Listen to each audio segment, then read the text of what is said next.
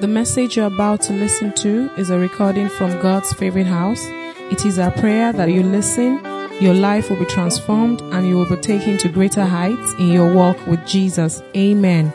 God bless you as you listen to this message. Someone's knocking at the door. You split the sea so I can walk right through it. But feet are running. Oh Lord, you rescued me. You rescued me. Stand and Sing I am a child of God.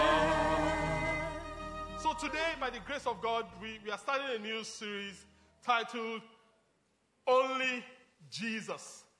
Only Jesus. You see, when we start a new year like we did, and we are all fired up, month 1, month 2, month 3. By the time we get to month 4, we kind of have taken some heat. We've lost some bearings. Sometimes fear has crept in, and you're beginning to doubt all you set out to achieve. And sometimes, and many times, we need realignment. We need God to realign us. So like never before, at this time of the year, we need guidance. We need reorientation. In other words, we need a shepherd. We need someone to lead the way. We need someone to shepherd us. And the question we're going to be asking today, which is the part 1 of our series, Only Jesus. The question is this: who is your shepherd?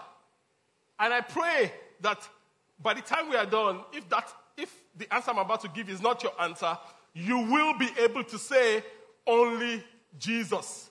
So when we ask you, when you walk out of service today and they ask you, who is your shepherd? What would you say? Psalm 23. It says, the Lord is my shepherd.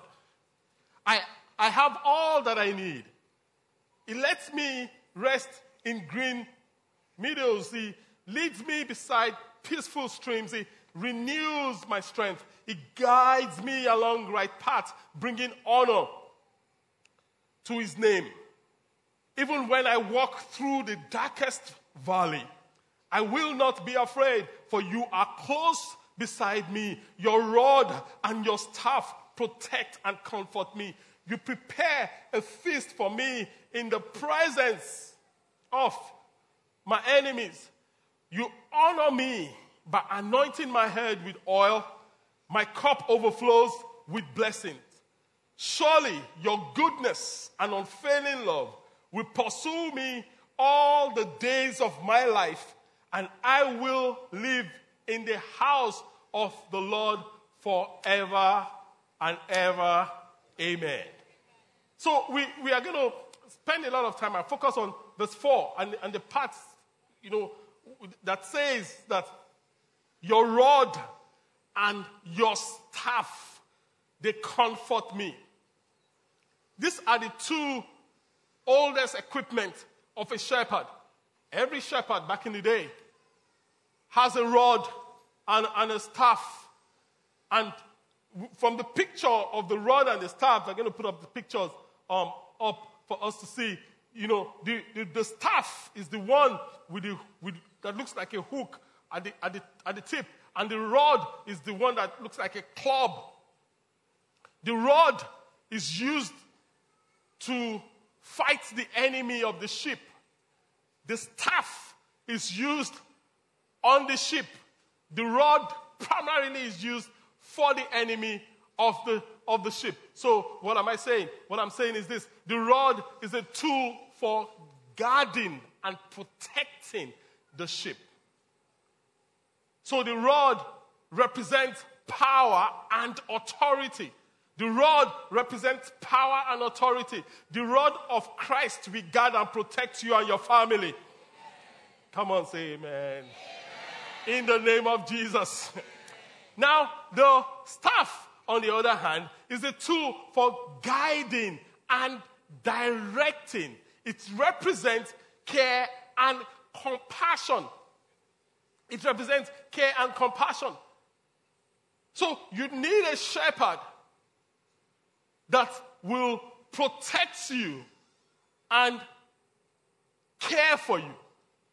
You need a shepherd that will be over your soul. You need a shepherd. Every sheep needs a shepherd, and every shepherd has a flock. The relationship of a sheep and a shepherd is personal, and the flock is so important to the shepherd that you cannot separate the shepherd from his flock. The shepherd is ready to lay his life down for his flock. So you cannot be a roving sheep. You can't be a roving sheep. You can't be a floating sheep. Every sheep needs a shepherd, and every shepherd has a flock. So whose is your shepherd, and which flock do you belong to? In fact, if you look at the state of the flock, you can tell the level of satisfaction of the shepherd. If there's something wrong with the flock, the shepherd is not happy. So who is your shepherd? Only Jesus. Now, for me to get to that conclusion that only Jesus is my shepherd, there are a couple of things that I had to ask myself. And I'm going to share them with you. And these things made me conclude that only Jesus is worthy of being my shepherd. And it is how Jesus treats his sheep. How Jesus treats his sheep made me determine that only Jesus will be my shepherd. Not Jesus and one Baba somewhere. Not Jesus and one woman somewhere. Not Jesus. No. Only Jesus. Yes, I understand that pastors are under shepherds. They are under shepherds. But ultimately, the shepherd of our souls is who? Is Jesus. So how does Jesus treat his sheep? How? When I am hurt, how does Jesus respond as a sheep? You and I are going to get hurt in this world. How does your shepherd respond when you are hurt?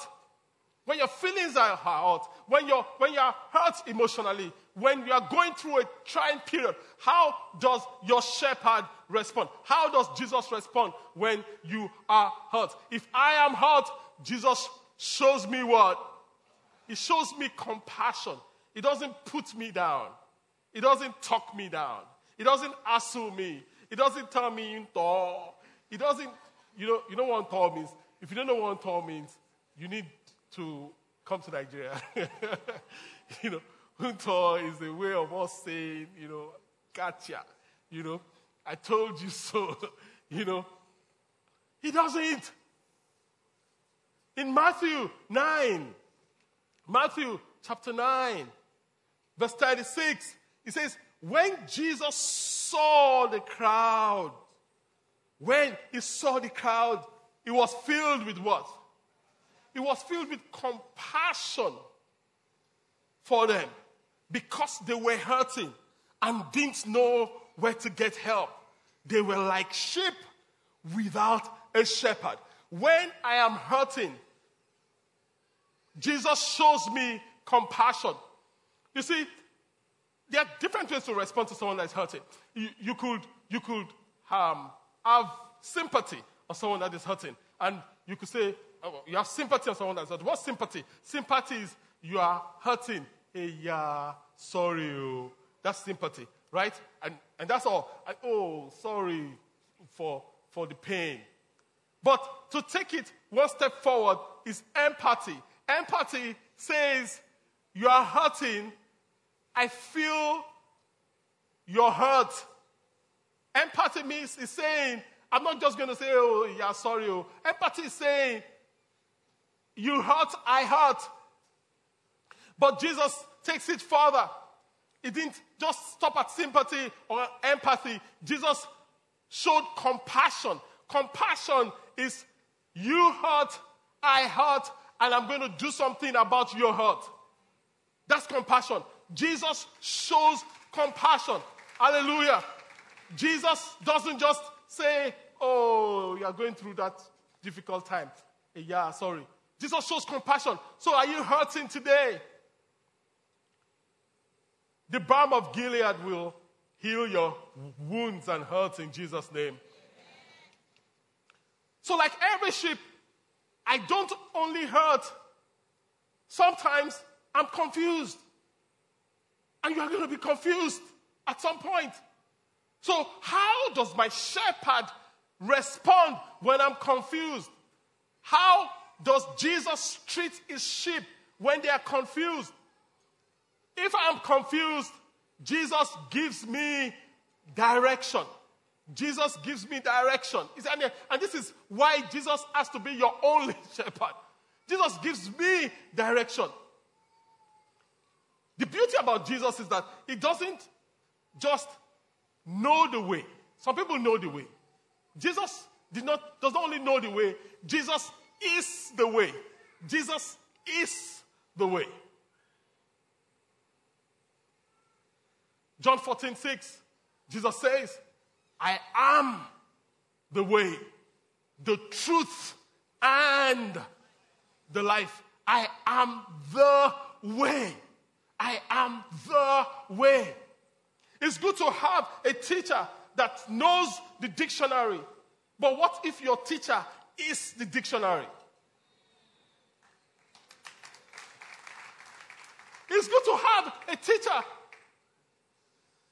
that has all the knowledge in the world. But what if he is the knowledge, the fullness of the Godhead dwells bodily in Christ Jesus? So Jesus is saying, I am not only the way, I am the way, I am the truth, and I am the life. The reason many of us are confused is because this is your first time on earth. You know, when you go to a place for the first time, sometimes you are confused. It's because it's your first time on earth. Or has anybody been here before? Let me see your hands up. This is my second time on earth. Let me see your hands up. So we can cast you out. You don't belong here. Really. And when is your first time in a place, it simplifies your life if you have a guide. There are a lot of us, we travel. But you see, when you travel alone and you visit a place, you kind of enlarge your mind and you appreciate the place. But when you travel and you have a travel guide, it changes your perspective about the city entirely. Because there are monuments you just walk past, the guide will tell you the history. Many of us, I have people that go to different parts of the world and they tell you they've been to a place and you're talking about the place, they don't even know what you're talking about.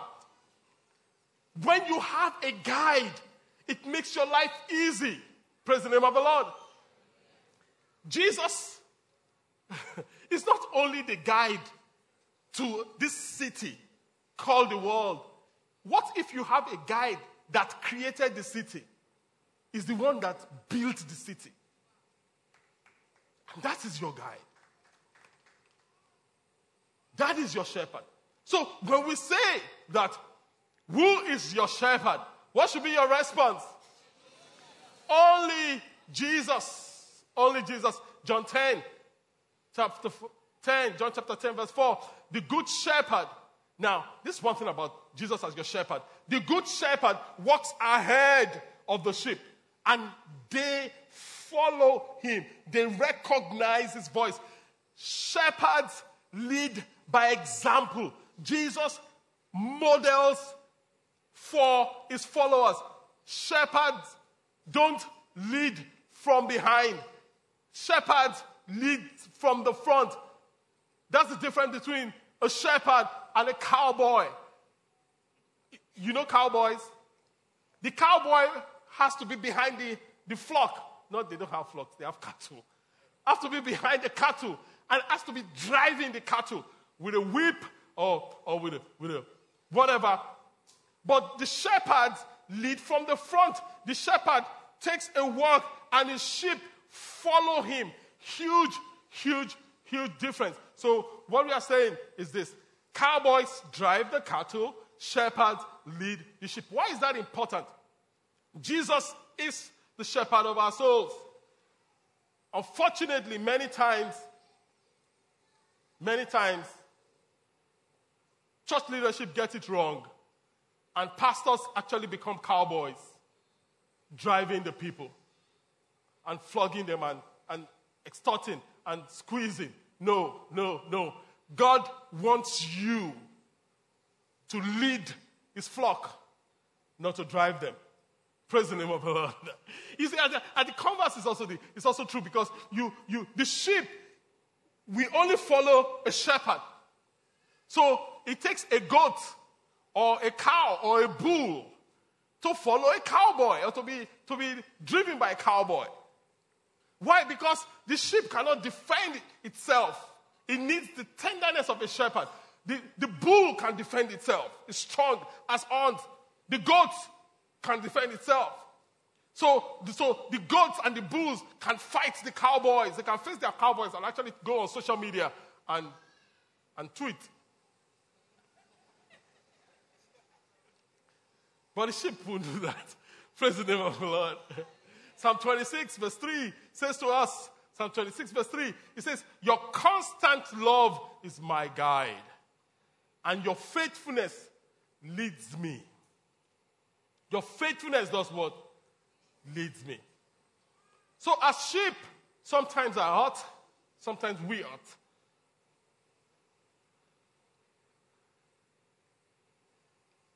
Your shepherd has compassion. As sheep, sometimes we are confused.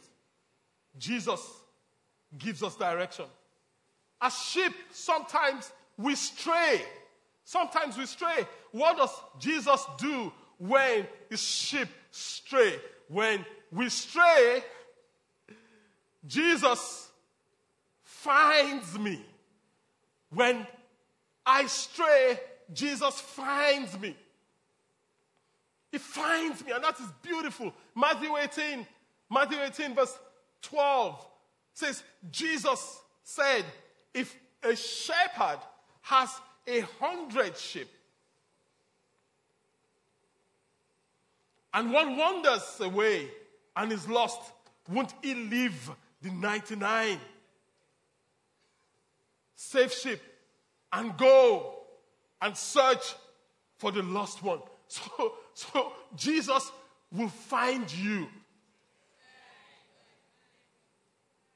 Some of you are here in church this morning. You are not here by accident. You can say, oh, my neighbor just invited me, I came. No, Jesus is finding you. And he will find you out today.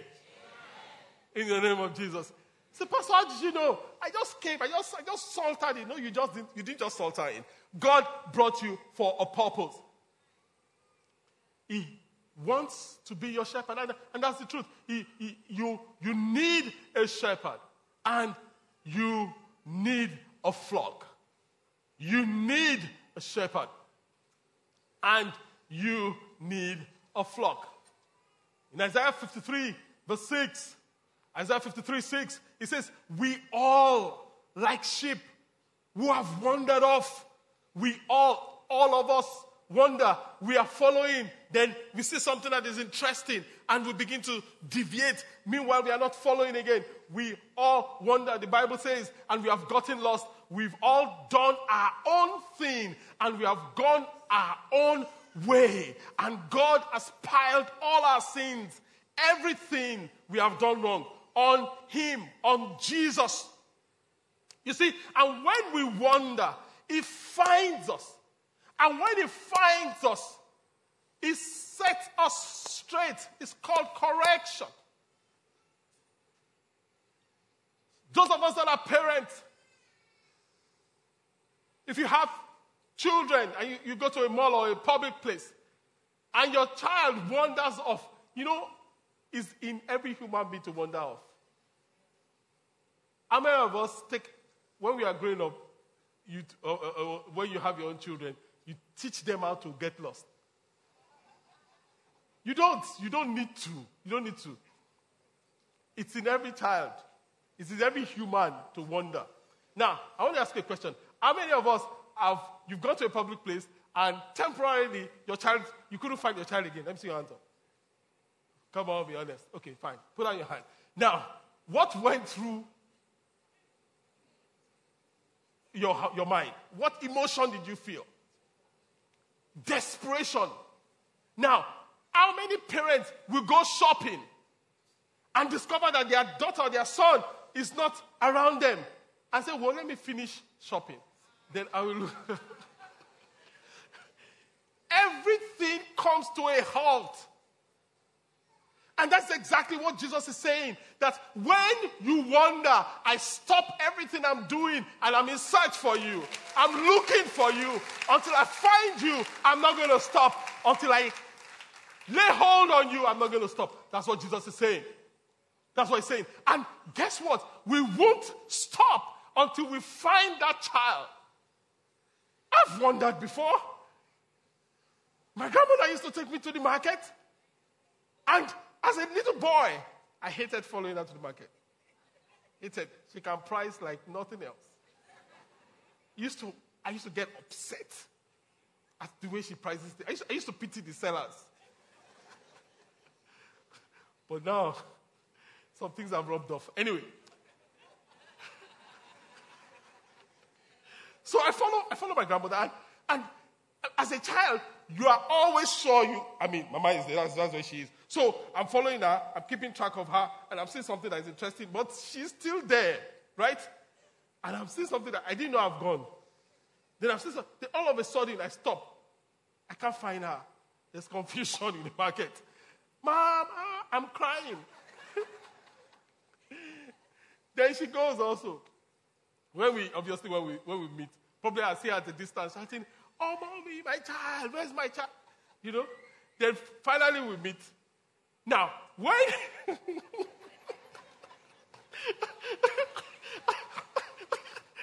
that moment when you meet, and you wish you were still lost.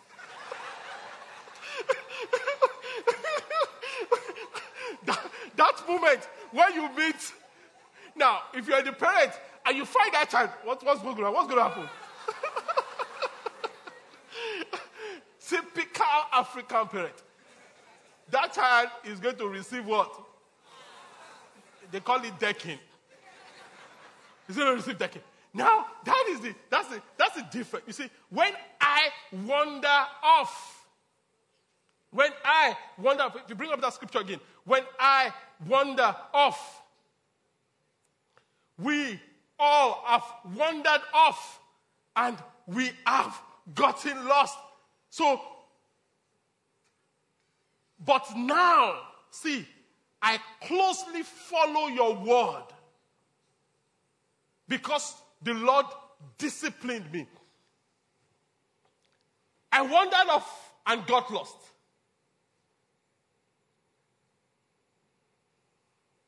But when I closely follow your word, the Lord disciplines me. Psalm 119, verse 67. The Lord disciplines me. And when it disciplines me, and now you say, we do more than discipline. We don't discipline, we punish. We punish. What's the difference? What are you saying? When I see, that moment I see my grandmother, immediately I wish I was lost again. You know why? Because the resetting that follows is always very beautiful. So what am I saying? I'm saying, God is saying in his word that he doesn't punish. If you put your faith in Christ Jesus, if Jesus is the Lord of your life, if Jesus is the shepherd of your soul, God never punishes you. God disciplines us. He doesn't punish us. Discipline is not punishment. The African parents will. They don't born you well. Go and get lost. By the time you are found. And for us as parents, God wants us to discipline our children, not to punish our children. So what's the difference, Pastor? Now, the difference is this. Punishment is penalty for the past, for a past wrongdoing, often motivated by anger. So punishment is penalty for the past. You've done something wrong. Your Waterloo, you have met your Waterloo, as my dad would say. You've met your Waterloo.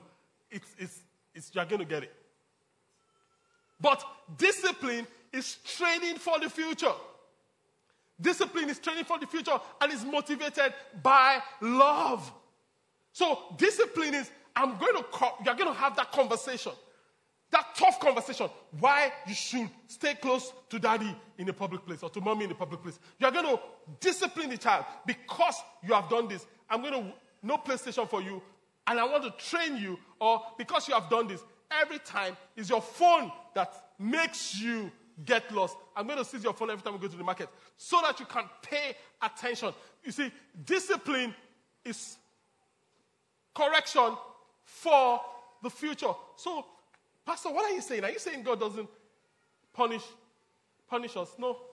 God disciplines us. Disciplines us. If you're his child, that is. God never. So why? How come God never punishes people that belong to Jesus? Why? It's simple. Because all our punishment was taken by Jesus already on the cross of Calvary. Praise the name of the Lord.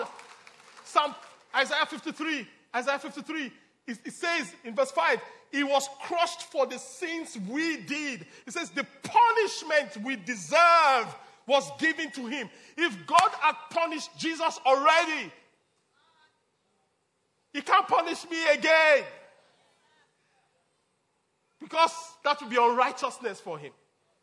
Galatians 2 says, if I rebuild again that which I pulled down, then I've made myself an unrighteous person. So God won't do that.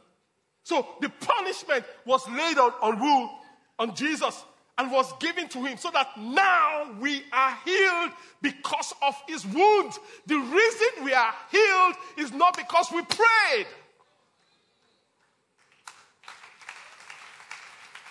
Now, so people struggle and say, oh, Pastor, does healing still happen? Does this? Yes, it does. And the reason is not because we have faith. The reason we are healed is because he was wounded for our transgressions.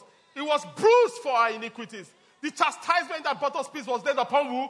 Jesus. And by his stripes, we have been healed. Hallelujah. So God doesn't punish us. He's punished Jesus for us. So Jesus is our boss that's taking the punishment.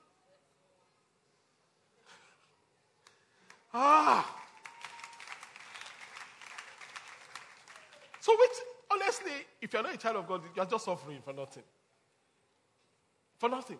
Psalm 119, verse 71 says to us, it was good, this is David, that I was afflicted so that I might learn your decrees. So when God disciplines, you see, there's the common denominator between punishment and discipline is pain. Discipline sometimes can be painful. But discipline brings forth a fruit of righteousness. Punishment only makes a rebellious child. Depends on how strong you can go. So, and God says that, David is saying that it was good that you disciplined me, that I was afflicted, that I might learn. That I might learn. Psalm 119 verse 67 that we learn. He says, I used to wander off, but the Lord disciplined me. He says, now I follow closely. I closely follow your word. I closely follow your word. Praise the name of the Lord. So we see that God actually disciplines the children that he loves. Hebrews 12 is the child that he accepts. He disciplines. So if God is disciplining you, the question is, what am I to learn? What is God saying? What is the lesson here for me? What's the lesson for me? So we see that if I'm hurt, Jesus shows me what? Compassion. If I'm confused, Jesus gives me direction. If I stray, Jesus gives me, he finds me. Then, number 4, what if I fail? What if I fall? What if I make a mistake? If I fail, Jesus rescues me. I mean, that is huge. That is huge. Jesus actually, you are going to make a mistake. Listen, on this side of eternity, you are not going to be perfect. Is that some people are not comfortable with that? That's the truth. You are not going to be perfect. You can be a hypocrite, but you are not going to be perfect. You can be many things, but you're not going to be perfect. So you're going to make mistakes. So the question is, how does Jesus respond to his sheep when they fall? How does he respond? Matthew 12, 11 and 12. It says, Jesus said, if any of you has a sheep and it falls into a pit on a Sabbath, they don't work on Sabbath, the Jews. It says, will you not rescue and lift it out? It says, how much more valuable is a man than a sheep? So Jesus is saying, if you can rescue a sheep that falls in a pit, shouldn't I rescue a man that falls in a pit? If you can rescue, because this is my sheep. So the question is, how does your shepherd respond when you are in a pit? You see, if one falls into a deep pit, there are more than 5 worldviews.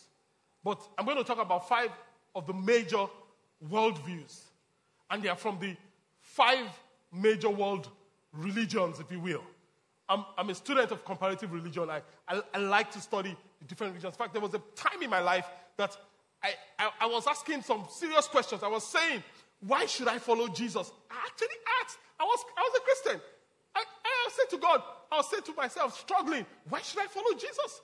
What's the difference between Buddha and Muhammad and Krishna and Jesus? Are they not all, good people? What is the big deal? You see, and many times, many people are at this phase, and it's okay, as long as your heart is sincere. Everyone that seeks God finds God. Everyone. So, in part of my study of comparative religion, one of the things I studied was the truth and the way, and we've talked about that, and we're going to talk about that, by Easter.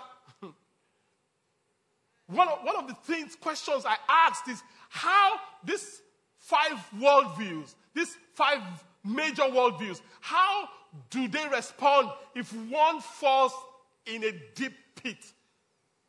Now, I'm just going to state my findings, and, I mean no disrespect, and I'm not demeaning any religion or any worldview.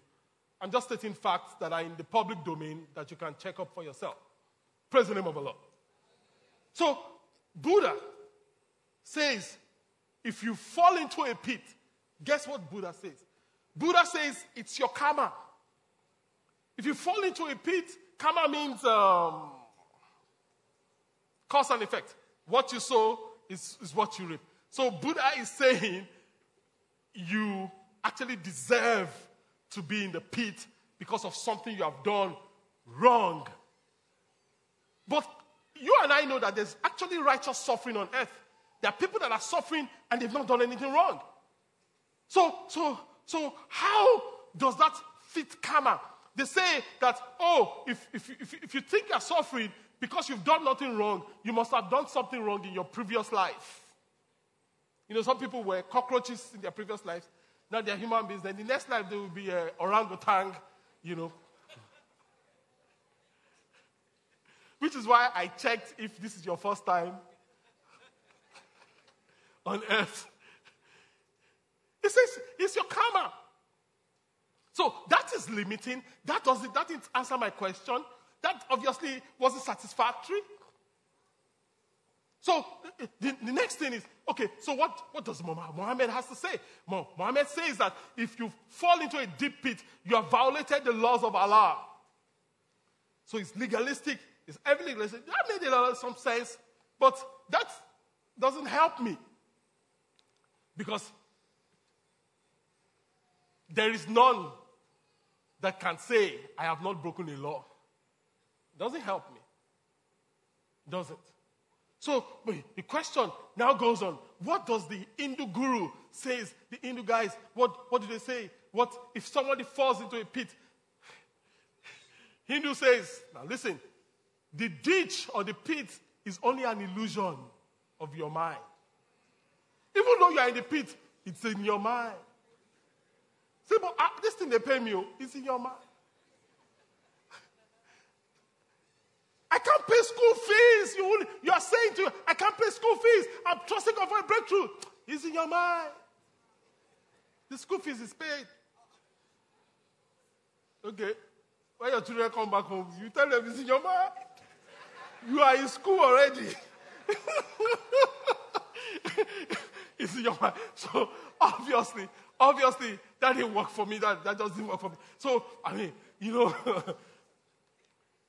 there are some things obviously that can be in your mind, but that can't be the answer. So the next worldview is the New Age guys. The New Age guys, you know, they usually have life coaches, you know, and so the life coach says a lot of motivational speakers are New Age, you know, think they take a lot of things from scriptures, but it's not about Christ. It is self at the center. So the New Age guy says, motivate yourself, jump out of the pit. That's what he says. But you and I know there are some pits you can't get yourself out of. No, there are some pits you can't get yourself out of. So Buddha says it's your karma. Muhammad says you violated the law of Allah. Hindu guy says that pit doesn't exist. It's an illusion. It's just in your mind. The New Age guy says, motivate yourself, jump out of it. Jesus says, I will come and rescue you out of the pit. He says, I will come and rescue you out of this pit. Now, who will you follow? Only Jesus. He will come and save you. He will come and save you. Speak to the weary ones. Your God will surely come. He will come and save you. Sing it to him. He will come. He will come and save you. He will come and save you. Lift up your eyes to him. He will arise again. He will come and save you. So in my struggle, I saw that Jesus is the only one that will come and rescue me out of my pit. Only Jesus can save. There is no other way.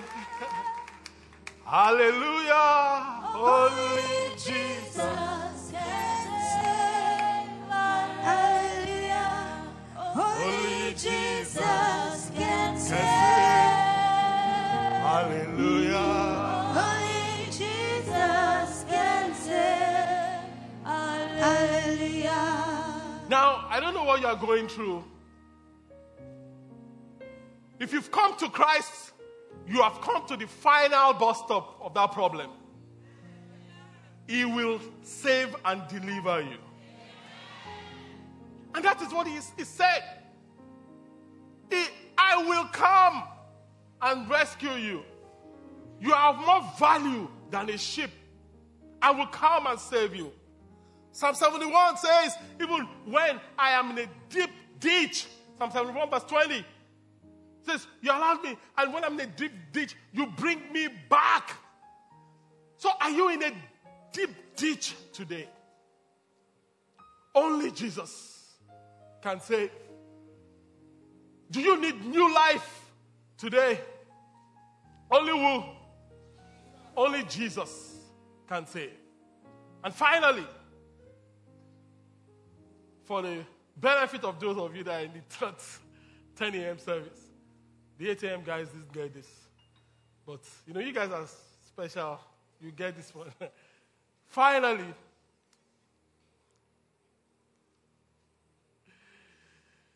if I'm hurt, Jesus shows me compassion. If I'm confused, Jesus gives me what? Direction. If I stray or get lost or wander off, Jesus finds me. If I fail or fall, Jesus what? And the beauty of it all is that if I trust him, Jesus keeps me saved. He keeps me saved. Now, this is a big deal because for years when I got saved in my final year in university, in Unilago, my final year. But before then, one of the things that kept me back from accepting Jesus was the fact that I looked at what these Christians were saying that you will do as a Christian, because many of the things that was being preached is when you do good, you will be accepted.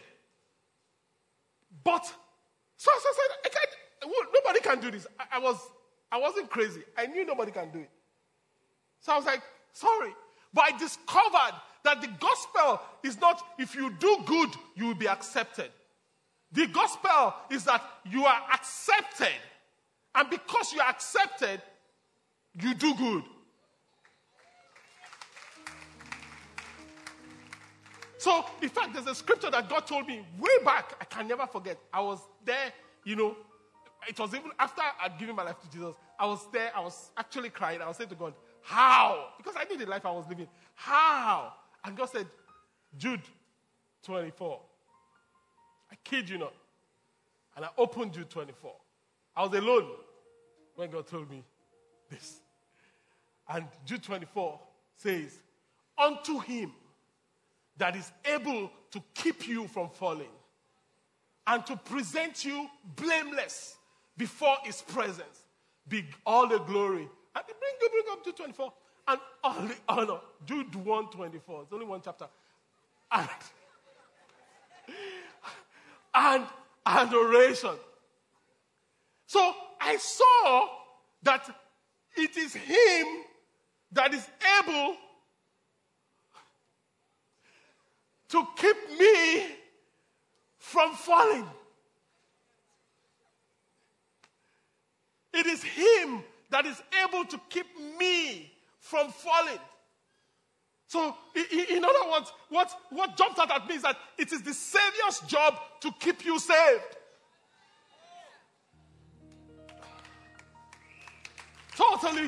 Totally liberating. It was the Savior's job to save you. There was nothing you could do to save you. So if you couldn't be saved by works, what makes you think you can be kept by works? John 10:27 to 29.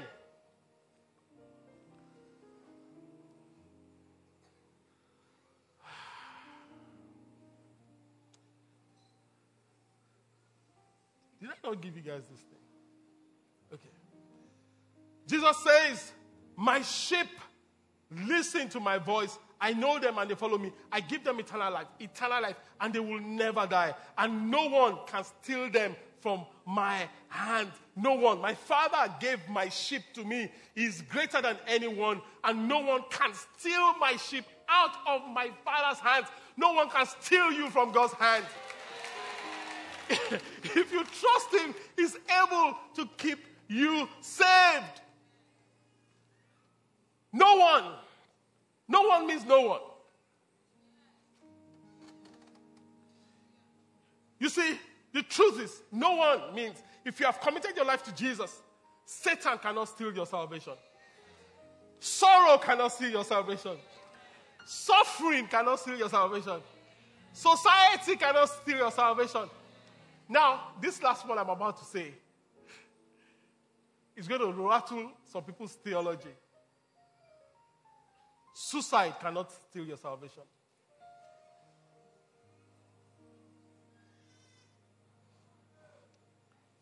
There's some people. Do you guys have some time? There are some people that actually have taken their lives. Christians, they had mental health issues, deep depression. Don't take your life.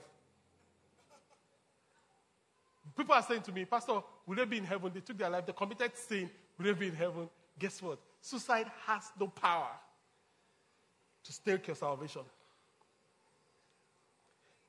At Thrive, we are going to unpack that further. Hallelujah. Romans 8 from verse 38. It says, and I am convinced that nothing can ever separate us from the love of God. Neither death or life or angels, nor what? Nor demons. They can't.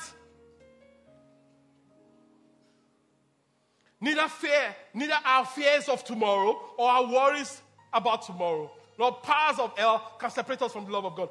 No power in the sky above or on the earth below. Indeed, nothing at all in all creation will ever be able to separate us from the love of God that is revealed in Christ Jesus, our Lord and Savior and our Shepherd and our Messiah. Hallelujah.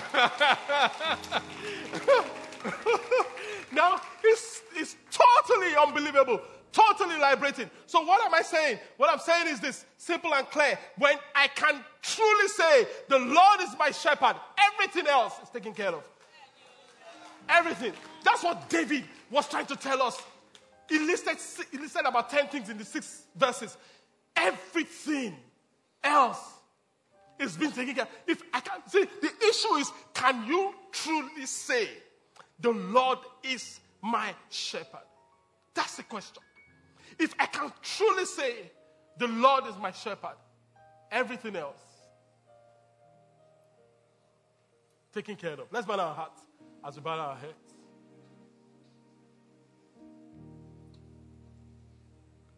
There is no other way. As we take this song, only Jesus can save. Hallelujah. Only Jesus can save. Only Jesus can save. Hallelujah. There is No no other way.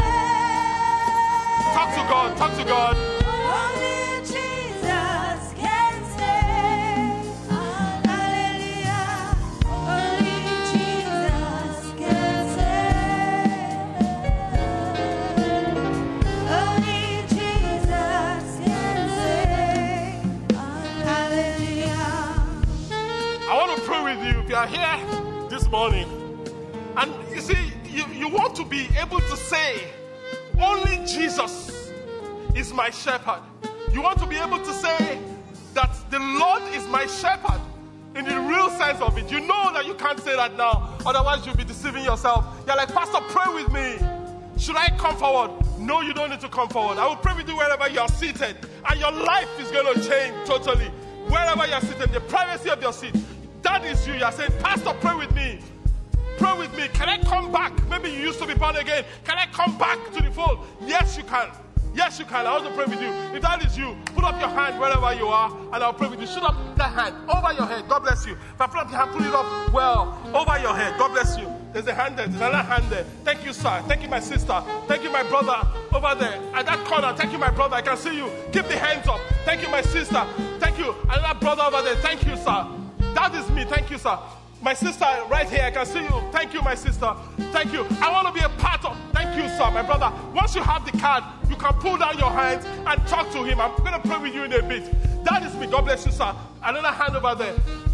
God bless you. If you're still debating, should I not? That is a sign that you should. Jesus wants to love you. He wants to take care of you. He wants to direct your life. God bless you, my brother. God bless you, my sister. Put up that hand. Put up that hand now. God bless you, my sister, right here. That is me. Once you have the card, you can put down your hand. Oh, there is no other way. Can I still put up my hand? Of course you can. Put it up, and I'm going to pray with you in a bit. That is me. Once you have the card, you can put down your hand. Only Jesus can save. Only Jesus can save. Now, I want you to pray if you are here. You are a sheep, but maybe there's pain in your heart. There's hurt in your heart. Now you have heard that he wants to show you compassion. Why don't you reach out to him and receive your compassion? You may be here. It's confusion that is trying to drive you crazy or take you out of his love. He wants to give you direction. Why don't you reach out for his direction even right now? Reach out for his direction. If you are here, you are saying, Pastor, I have wandered, I've lost my way. He wants to find you. Why don't you reach out and he will find you and embrace you even right now because he's here with you. Talk to him. Father, I pray for everyone that is surrendering to you, Lord. Everyone that is giving their lives to you, we ask that you accept them according to your word. Change these lives totally. And let your name and your name alone be glorified. Honor and glory we give unto you. In Jesus' mighty name we are praying. Amen. Let's put our hands together for the Lord, for his kindness, for his mercy, for his compassion. Hallelujah.